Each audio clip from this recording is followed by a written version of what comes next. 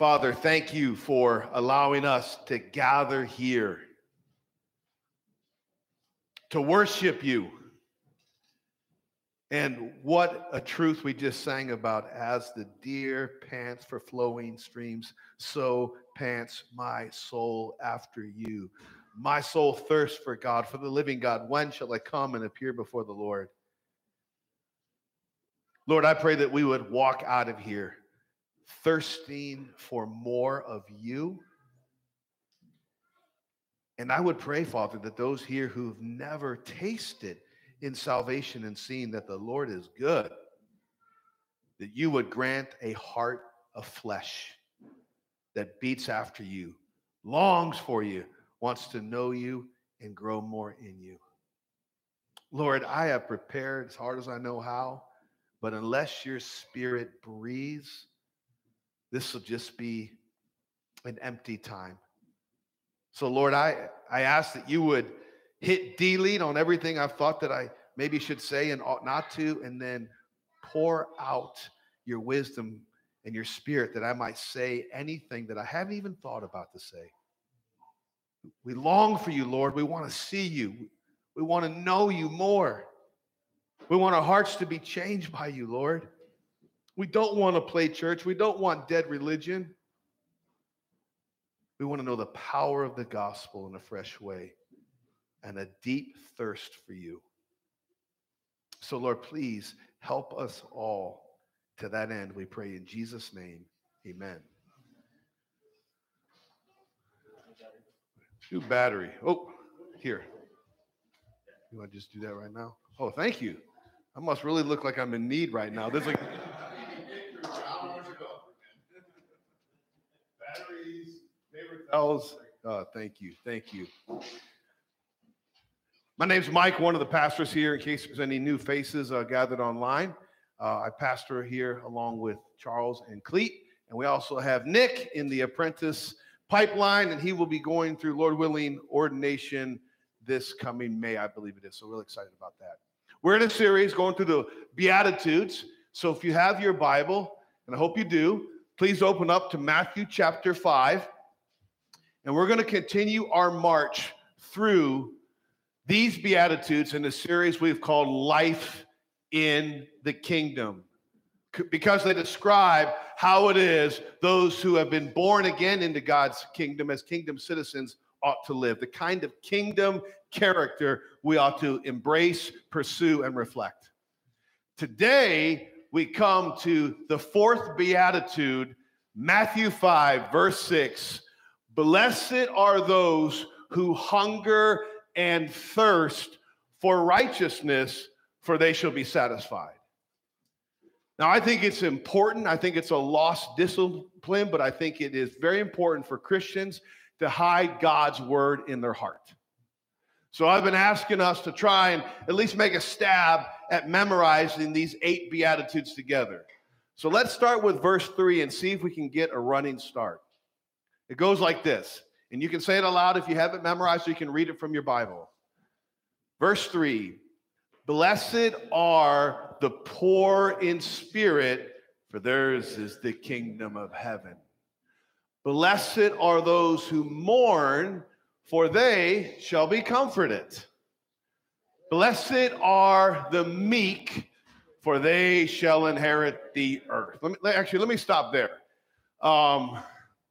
Last week I preached on that. What is meekness? Gentleness, which is what?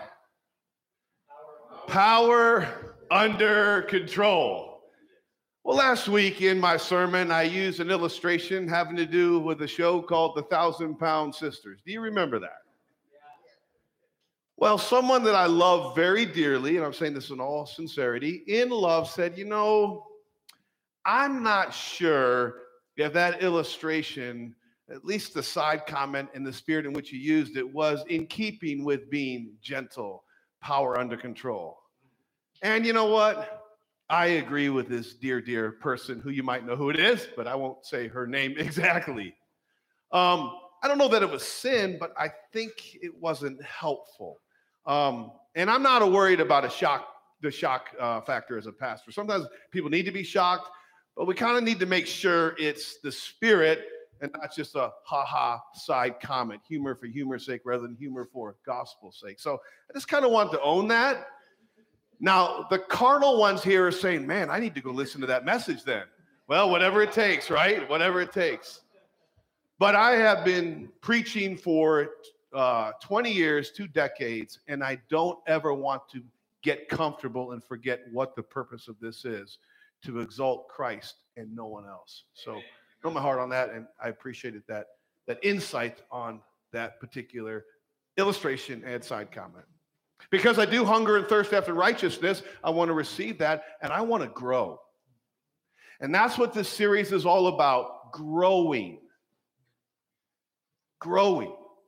These are not isolated beatitudes. Beatitude number 1, poor in spirit, means I get it. I really understand my spiritual destitution so that I move forward in spiritual desperation, moving from a posture of self-reliance to God dependence. As I do that, I'm freed up to truly repent. Should Christians repent? In a sense, only Christians really can repent, right? Not a legalistic repentance, but a repentance that understands in our head, that was wrong, sin, and my heart feels the weight of it. With my head, my hands, my feet, turn away from it, and then I turn to the cross. Because repentance is a gift of grace. It helps us lay hold of all that the gospel is for us. And then last week, again, the gentleness, which I did not meet the bar with that. For that, I apologize.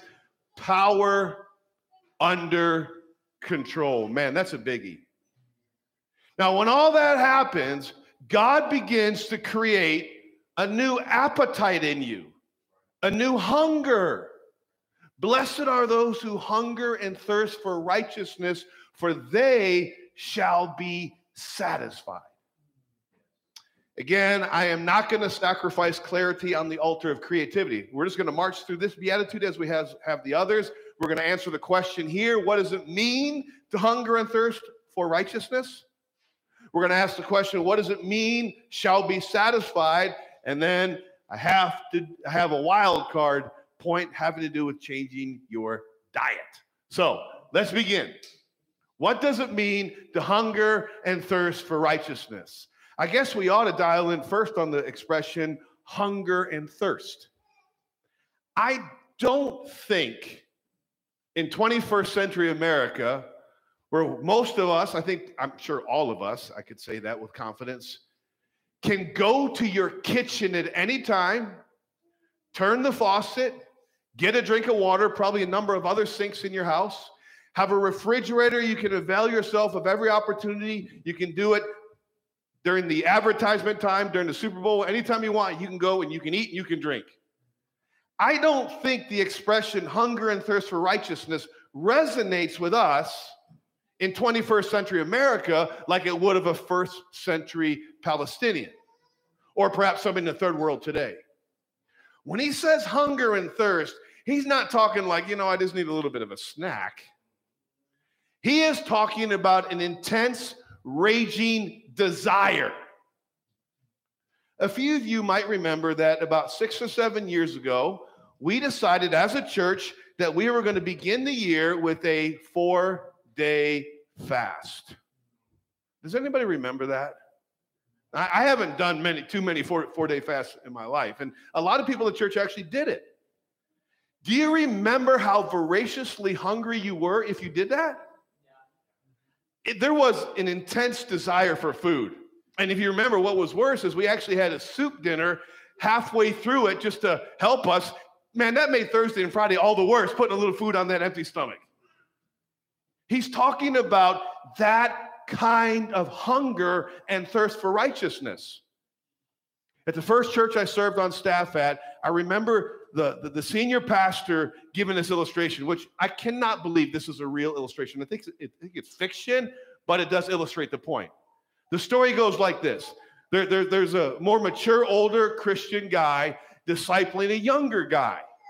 And one day they're on a walk going through the country. It's a hot day, They bend down at a stream to take a drink of water from that stream. And as they are lapping water to refresh themselves out of that stream, the older Christian takes the younger Christian and holds his head underwater firmly. The guy's thrashing about, trying to bring his head up, holds him underwater for like 30, 45 seconds, whatever.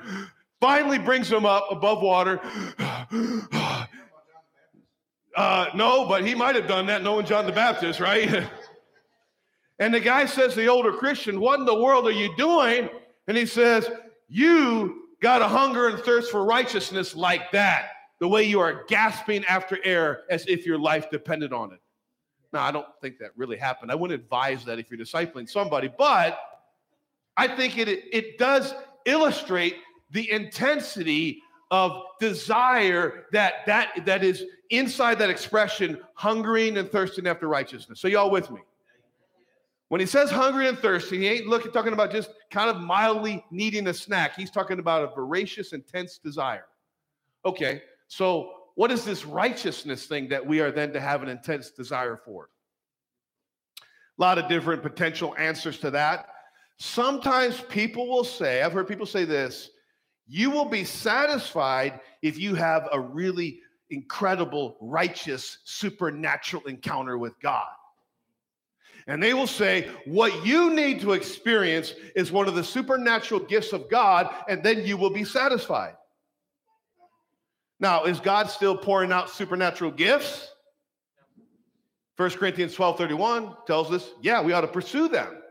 That's not the question. The point is, that's not what that's saying right there.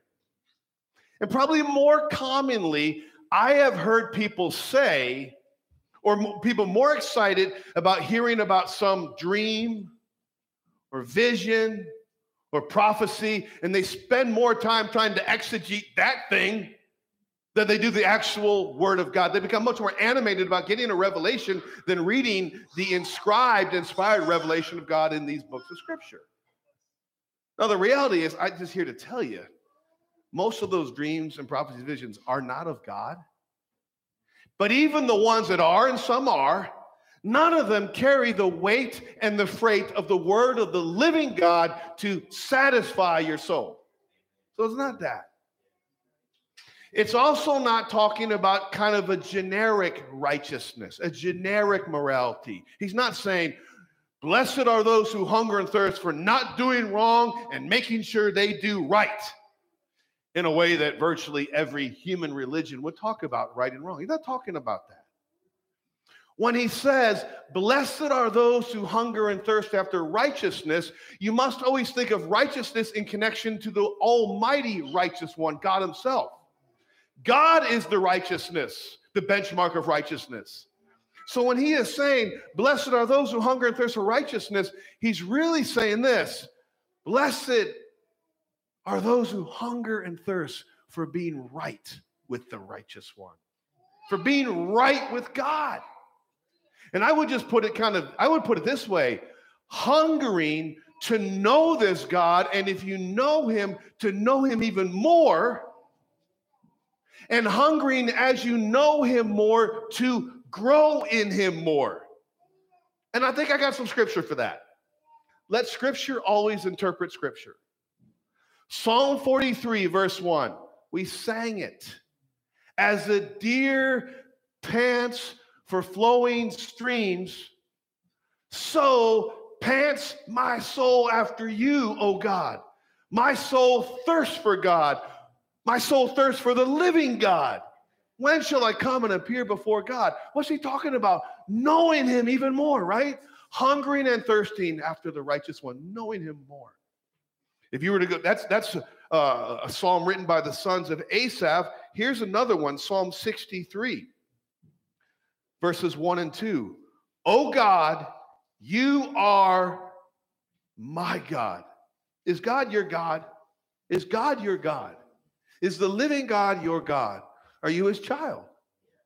Well, then this will resonate with you. Earnestly, I seek you. My soul thirsts for you. My flesh faints for you, as in a drier and weary land where there is no water.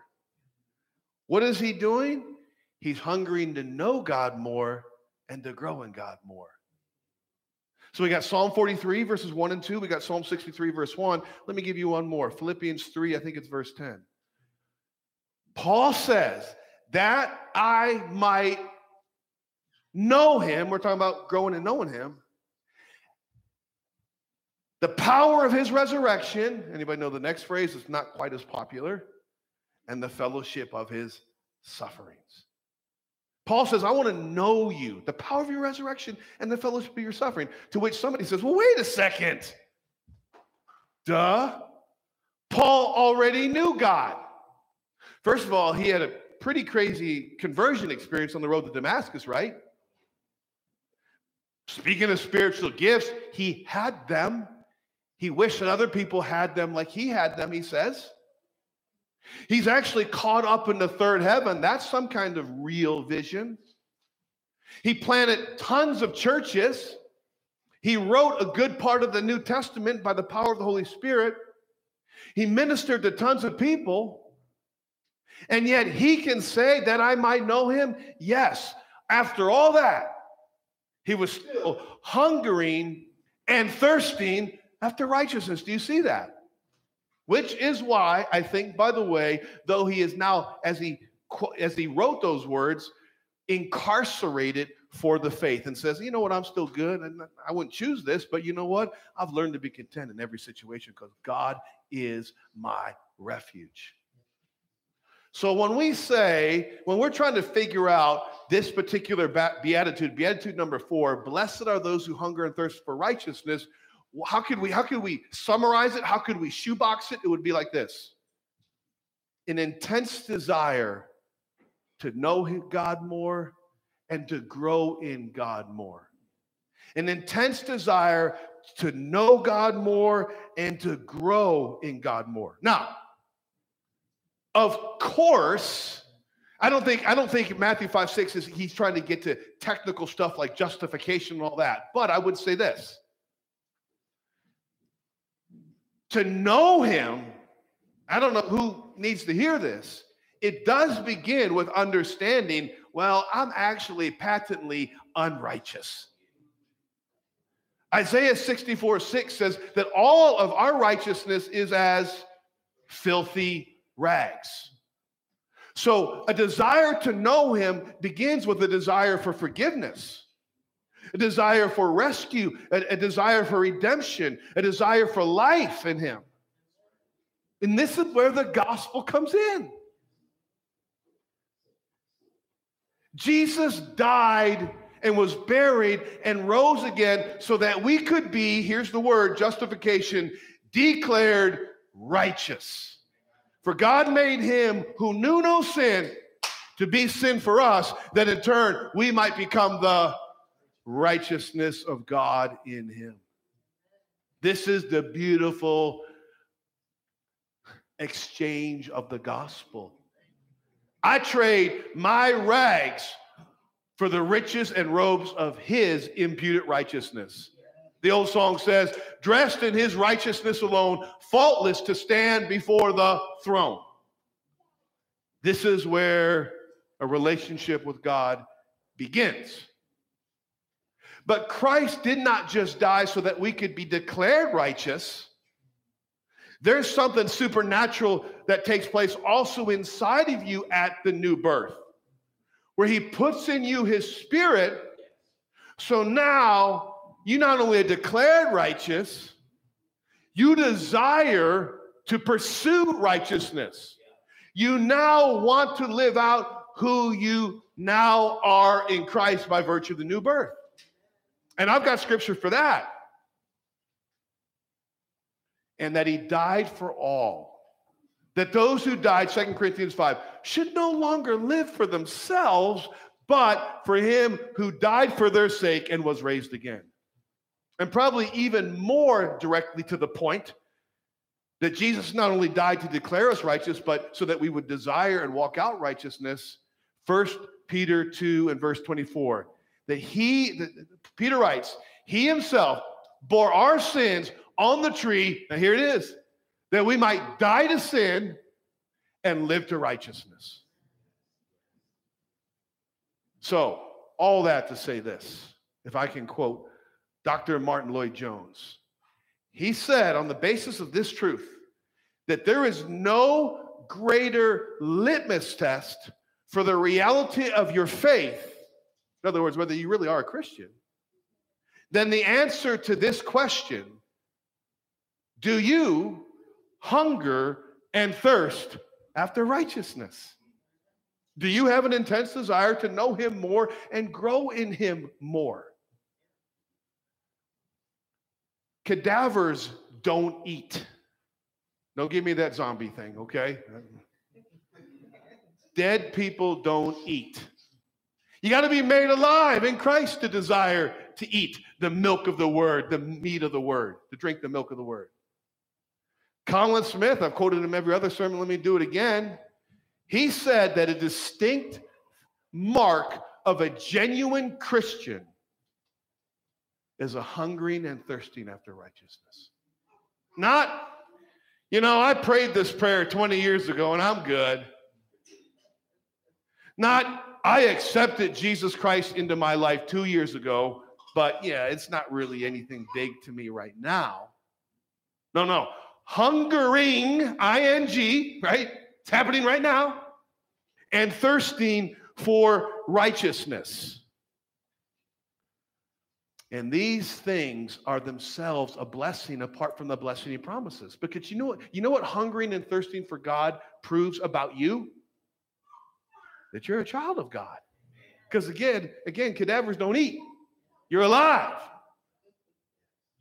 And this particular test of faith is really hard to fake. You can be coached up how to say the right things theologically, right? Even the devil believes and trembles, right? But it's hard to fake an orientation, a new orientation. It's hard to fake a new trajectory of your life. Because what we're talking about here is not a one-time in the rear view decision, but an ongoing direction.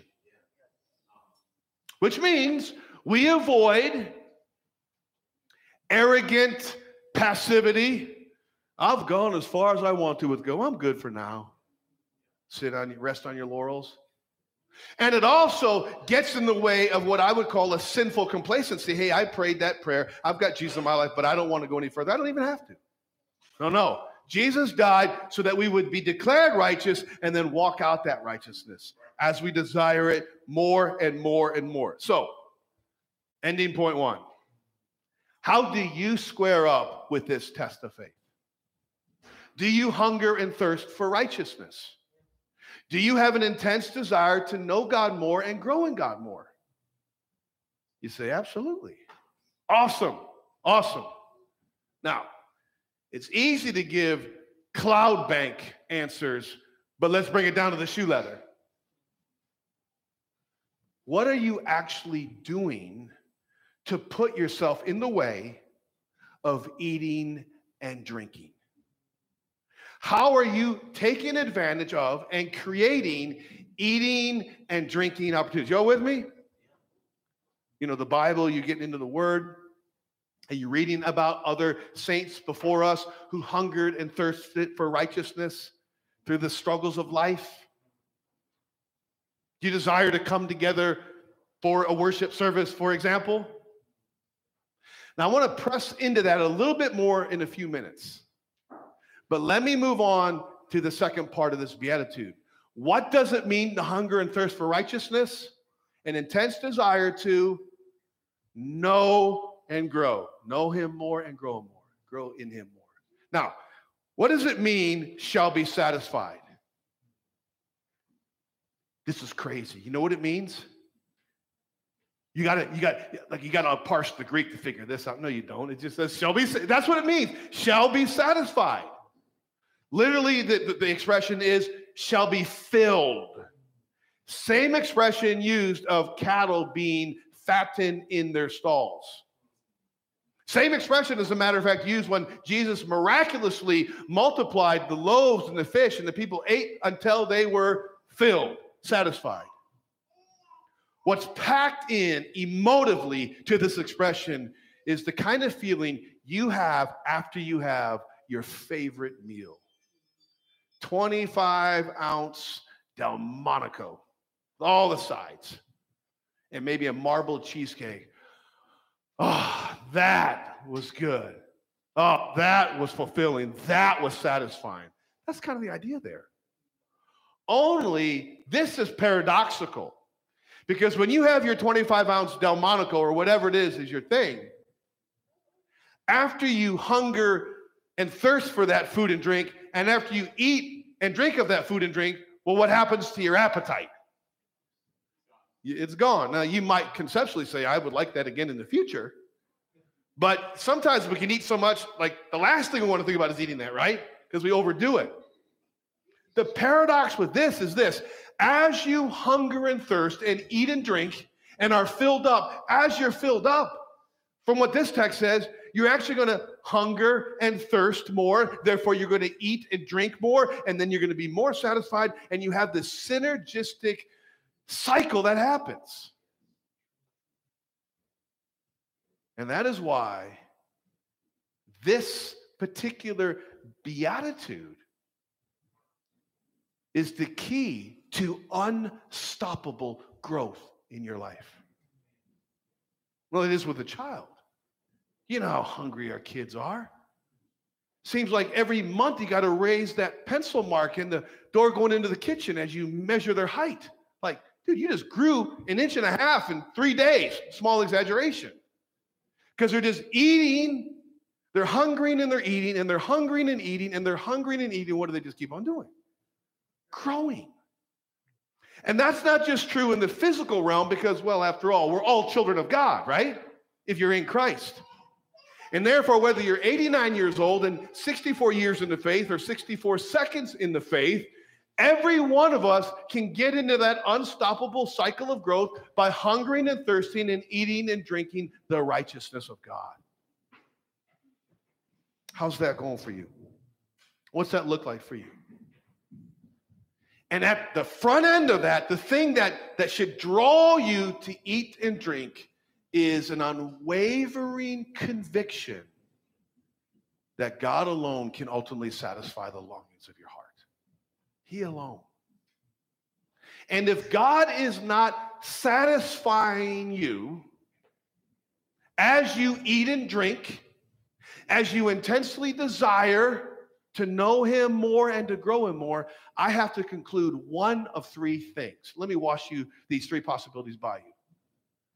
The first thing we could conclude is this: God is just not satisfying, which is quite a thing for maybe a 220-pound or 120-pound or 115-pound collection of hydrogen and, calcium and phosphorus and about 8 or 9 other minerals to say to the one who put those minerals together and those elements together to create you. And about, 6 or 7 million others on this massive planet that he spoke into existence, which is actually a tiny speck in the midst of innumerable planets and stars and all the rest, in the midst of an infinite universe, if not universes. That's quite a thing to say about him. You're just not that satisfying. I don't think I'm going to go with that one. Maybe you can. I'm not going with that one. So if I'm not being satisfied in God, I don't think it's that. Do you? God's just not satisfying. The second thing it could be is this: you're not actually hungering and thirsting after righteousness. Oh, you're hungering and you're thirsting, all right. You have intense desires. It just doesn't happen to be for knowing God more and growing in him more. And what's easy to happen is to think that you're actually going after righteousness, but you're actually going after your happiness. It is, after all, the pitfall of humanity. But it's not just the pitfall of humanity. It's easy to Christians to fall into that pit, right?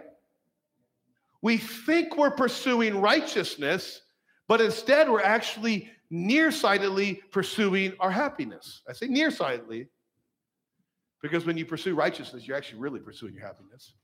But maybe I'll come back to that. A lot of Christians think that they're pursuing righteousness when in fact they're really pursuing their happiness. The thinking goes like this: My life is hard, or it's not fulfilling, or is this void, or you experience some calamity, whatever the case may be. And there's this pain that you're experiencing or this emptiness that you're experiencing. So then what you do is this. You say, you know what? If I can deal with that pain or that emptiness, then I will be happy. And so Christians, just like the rest of the world, we start figuring out ways, either in red light district kind of ways or respectable kind of ways, to numb that pain so that we can attain that elusive happiness. And the sad thing is, masking the pain with a bunch of different things does short-term work, right? But usually quite destructively, because it actually blinds you from going to the underlying cause and condition.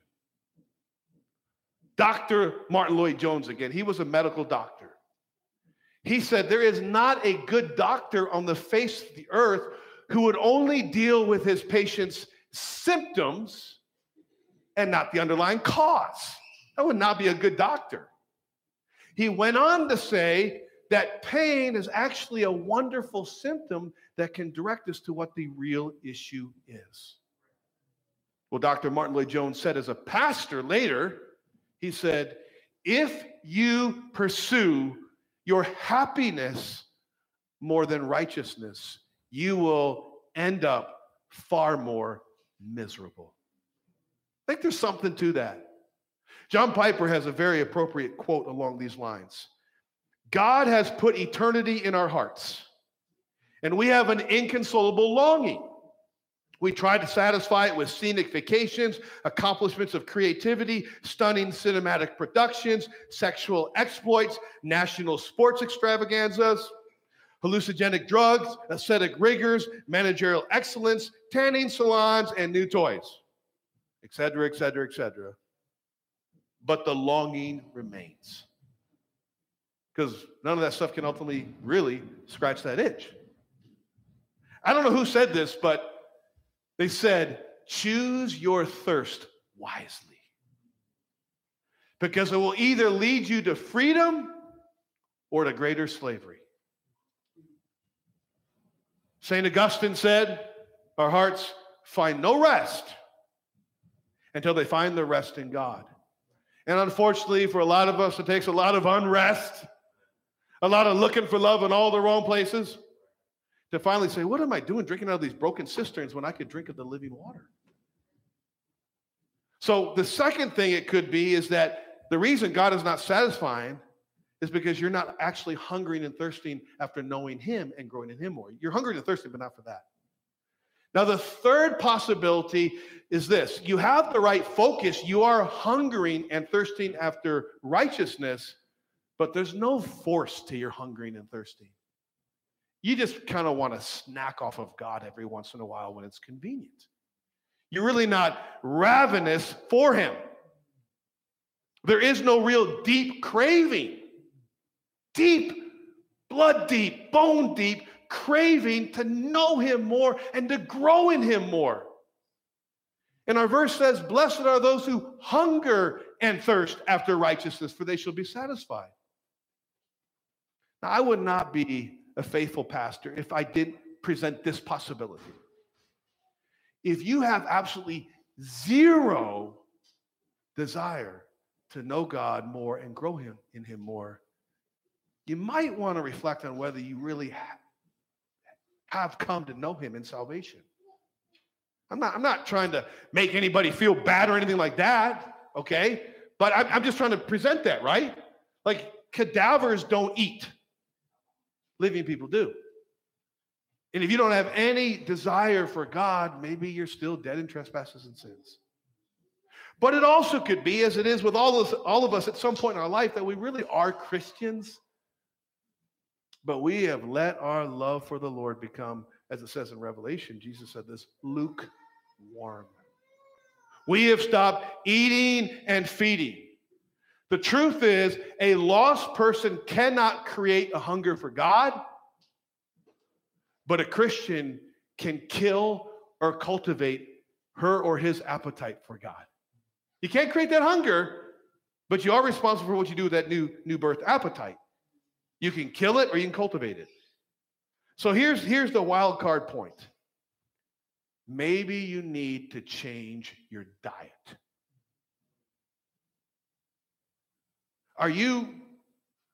Now let me put it this way. Do you see reading your Bible or reading books about other people who hungered and thirsted after God?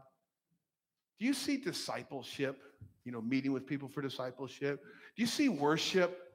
Do you see, hey, I really want to think about God in all of life every day, even when I'm doing whatever, like William, Carey said, while I'm making shoes. Do you see all of that sort of like broccoli florets? Something that you got to eat just because you got to eat is kind of healthy, Florets, You pinch your nose and you dutifully get it down because it's healthy. And you just get it out of the way until you can get to the good stuff that you're really hungry and thirsting for. How do you see that stuff? The story is told, and this story has been told 1,000 times, where a gentleman has a heart attack. They save him. He goes through some procedures. He's on the road to healing. His doctor comes to meet him in the hospital room, and he says, hey, we got to change your diet. What do you eat? He says, I'm eating all the food groups, chili dogs and cheeseburgers and corn dogs and ice cream and French fries and cheeseburgers and all that. He says, those days are over, baby.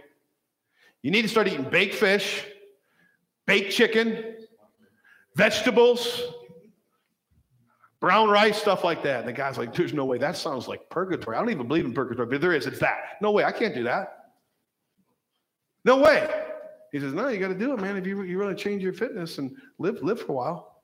So the guy begins to do it quite grudgingly from the onset, but a couple of months later, he's like, this stuff really isn't all that bad. And then a couple of months after that, he's like, wow, this actually tastes pretty good. And a few months after that, he's out. He says, I'm just going to stop and get a bag of fries. And he starts to eat those fries, and it actually sours his stomach. I'm not there, okay? I'm not there. Had some fries yesterday. But it begins to sour his stomach. He says, I don't even have a taste for this anymore. It doesn't even taste that good. He changed his diet, and he changed his appetite by doing that. And maybe that's what some of us here need to do. Maybe we need to get off some junk food that's killing our appetite for God. And of course, what happens is, as he did that, he grew physically, right? Physically in shape. You get the analogy, right? As we hunger and thirst for righteousness, we start to look more like Jesus. We have greater spiritual heart health. And so I want to close by pressing into one example of how you may need to change your diet. One example of how you may need to change. One of many examples. I'm just going to go one because it's one that's on the elders' hearts. It's something that we talked about, and we have an elder meeting every Monday, and we talked about this. One way that maybe some people who call Restore Home may need to change their spiritual diet. Let me begin here. One of the gentlemen actually is going through some job interviews. Some of those job interviews are online. Actually, all of them are at this point. Now, it's very convenient, those online interviews, but I asked him this question, but what do you think is better? What would you say is better? You're going for a job, an online interview, or in person? What would you say? Well, why? Why would you say in person? Well, there's eye contact, right? There's connectivity. You can read the body language and all the nuances and intangibles. You have a greater chance to hear from that person and for them to hear from you. The greater connection. Teachers say the same thing. You talk to a teacher, they already are underpaid. They should pay them 5 times what they're making just for doing hybrid or online stuff. They are pulling their hair out, trying to keep the kids' attention and teach them effectively and all the rest. It's just a challenge. Now listen, if that's true for a job interview, if that's true for teaching children, how much more do you think that might be true for us who worship the living God, gathering as the church for worship. I am glad for online worship, okay? It's awkward for me. I'm glad for it. Something is better than nothing. I'm glad for it. And I would add, God is not bound by online worship, right?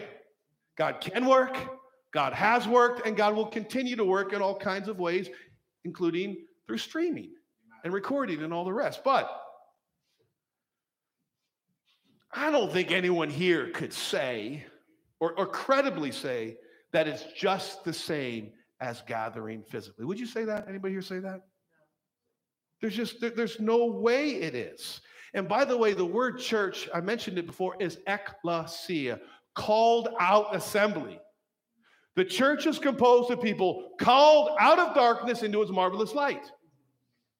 And while we're always the church, whether gathered or scattered, the core of that term is actually gathering together. Now, I know what you're thinking. I don't think that there's legitimate reasons not to gather. Do you think I'm saying that? I am not saying that.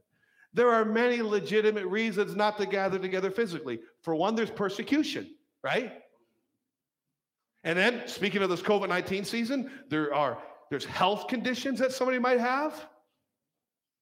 There are age factors, to be sure. And there's also conscience. So I'm not making some kind of blanket statement. Let me just be clear on that. But I just want to do with anybody who's listening here or online right now what a local principal did, a principal of a local school did recently. Some of the students at that school are online. Since school started 5 months ago, some come and things have changed here and there as the scene has changed, right? We know that. But that principal, by the account I heard, offered a winsome, thoughtful, gracious, articulate, kind, compassionate, did I say winsome? All of that, email to the parents of the kids who were still at home.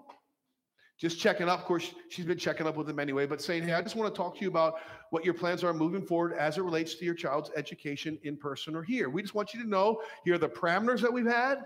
Here's the fruit that we've seen. Here's how we've been doing it. And we're just wondering if you would consider bringing your child back for in-person learning.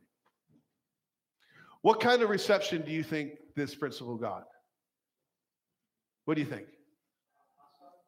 There was a degree of hostility. There were some people who were very charitable, but some people, from what I understand, were not very pleasant, maybe outraged. I don't know. That's a sad thing, by the way, to live in a time when you can bring something up and people immediately will label you and assume the worst because you just bring up an issue for discussion. Now, I hope nobody listening to me is doing that with me right now or us.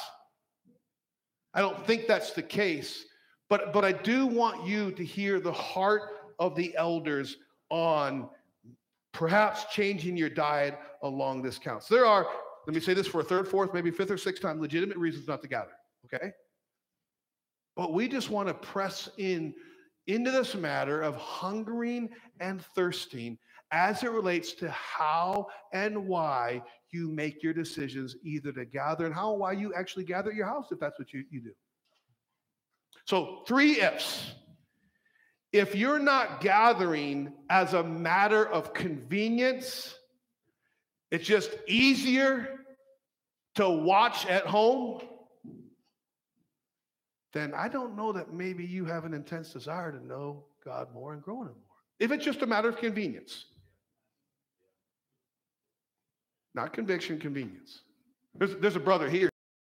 He said with great humility, you know what, I just found it became very comfortable and convenient for me to stay at home. I didn't have to worry about waking up, getting the kids fed and dressed. That's a lot, right? Getting here and it's just a lot easier. And it is easier, but it's not the same. You know, I'm gonna bring up Marie Kessel, and she's like, oh no, you know. She sometimes comes in half the service through. And you watch it on the way there, right? So you're getting to the previews, right? Pre-game. And I used to think, what is she doing? And then I got to know her. She's a single mom. She's got tons of challenges. How long a drive is it? 30 minutes in good weather. And yet she is getting her kids here. What does that say about her hunger and thirsting for righteousness? That's what we're talking about right here, right? Steaks on you later, okay, for that, right? No. For the whole family, whole handful. I just want to say, if you're not gathering merely out of convenience, then I maybe ought to ask, am I really hungry and thirsty for righteousness out of convenience? The second thing is, if you are doing things that have roughly the same risk factor, if you're doing other things that have roughly the same risk factor as you would have gathering here, but you're not gathering here because, after all, those things don't have online capacities and opportunities and options, but we do here, then I would just again ask you, is that really reflecting a heart that is hungering and thirsting after righteousness? Because I'm glad anybody's online, but it's not going to be the same as gathering. Not to mention, I didn't even mention the fellowship interaction that we have between each other as the saints of God. And then I would say, if you only gather when you're serving, what does that say? Well, I'm not going to serve anymore. No, we didn't want to go that direction, okay? We did not want to go that direction anymore. I'm just saying, what does that necessarily say? What about gathering when you're serving or when you're not serving? Because I hope all of us come here thinking, I'm serving, right? I'm serving one another. Now, not gathering has the potential. I'm not saying this universally. This is not a universal indictment. So again, please, I'm trying to give a lot of caveats. But not gathering has the potential, doesn't for sure, to make you a selfish family member. We had a glorious dinner Friday night at my house. Our sous chef, pun semi-intended, Claire, Susan's understudy, made an awesome farewell meal because Ian went back to college Saturday. Butter chicken, this special kind of rice, this incredible strawberry-infused cheesecake, all this stuff. Lots of care went into that. Hours of care, days of care, shopping and researching and the cooking itself and all of that. Diligence, love, effort, all of that. Now imagine somebody in the family says, you know what? I want to watch this television show. I'm on a call with a friend. Let me just get a plate and I'll go upstairs. That ain't happening in the Hannity household. Or I don't even want that. I'm just going to rummage through the cupboard and I'll eat on my own. Now, would you say that that would manifest a spirit of selfishness? Given all the preparation was put in so that the family would have a good meal. And I'm just posing the possibility that this season is perhaps putting a narcissistic, self-centered, a la carte Christianity on steroids. Well, I get my sermon over there. That guy really cuts the word straight. And man, the worship team over there, whoo, yeah, I get it over there. And I have my little accountability group. And I have this Bible study. And meanwhile, the thing driving that is not ecclesia, called out assembly. It's pick, choose me. Pick, choose me. My aim, and I'm closing, is not for anyone here to violate your conscience. Okay, there are good reasons not to gather. I don't cast any aspersions on that. Age, health conditions, just your conscience. So I don't want anyone to violate their conscience. I'm not trying to get you to violate your conscience, but what I'm trying to do is this. To make sure that your conscience is calibrated by Scripture and not convenience, not comfort, not your colleagues, not culture, but Scripture. And that we would all be convicted wherever we might need to be convicted, myself included. That there would be a consistency in how you walk out worshiping Jesus in all of your life. That says, I really have an intense desire to know my God more and to grow in my God more. David Patterfield said, show me someone who's hungering and thirsting for righteousness, and I'll show you someone that does not need to be begged to worship God. Blessed are those who hunger and thirst after righteousness, for they shall be satisfied. Blessed are those who have an intense desire to know him more and grow in him more.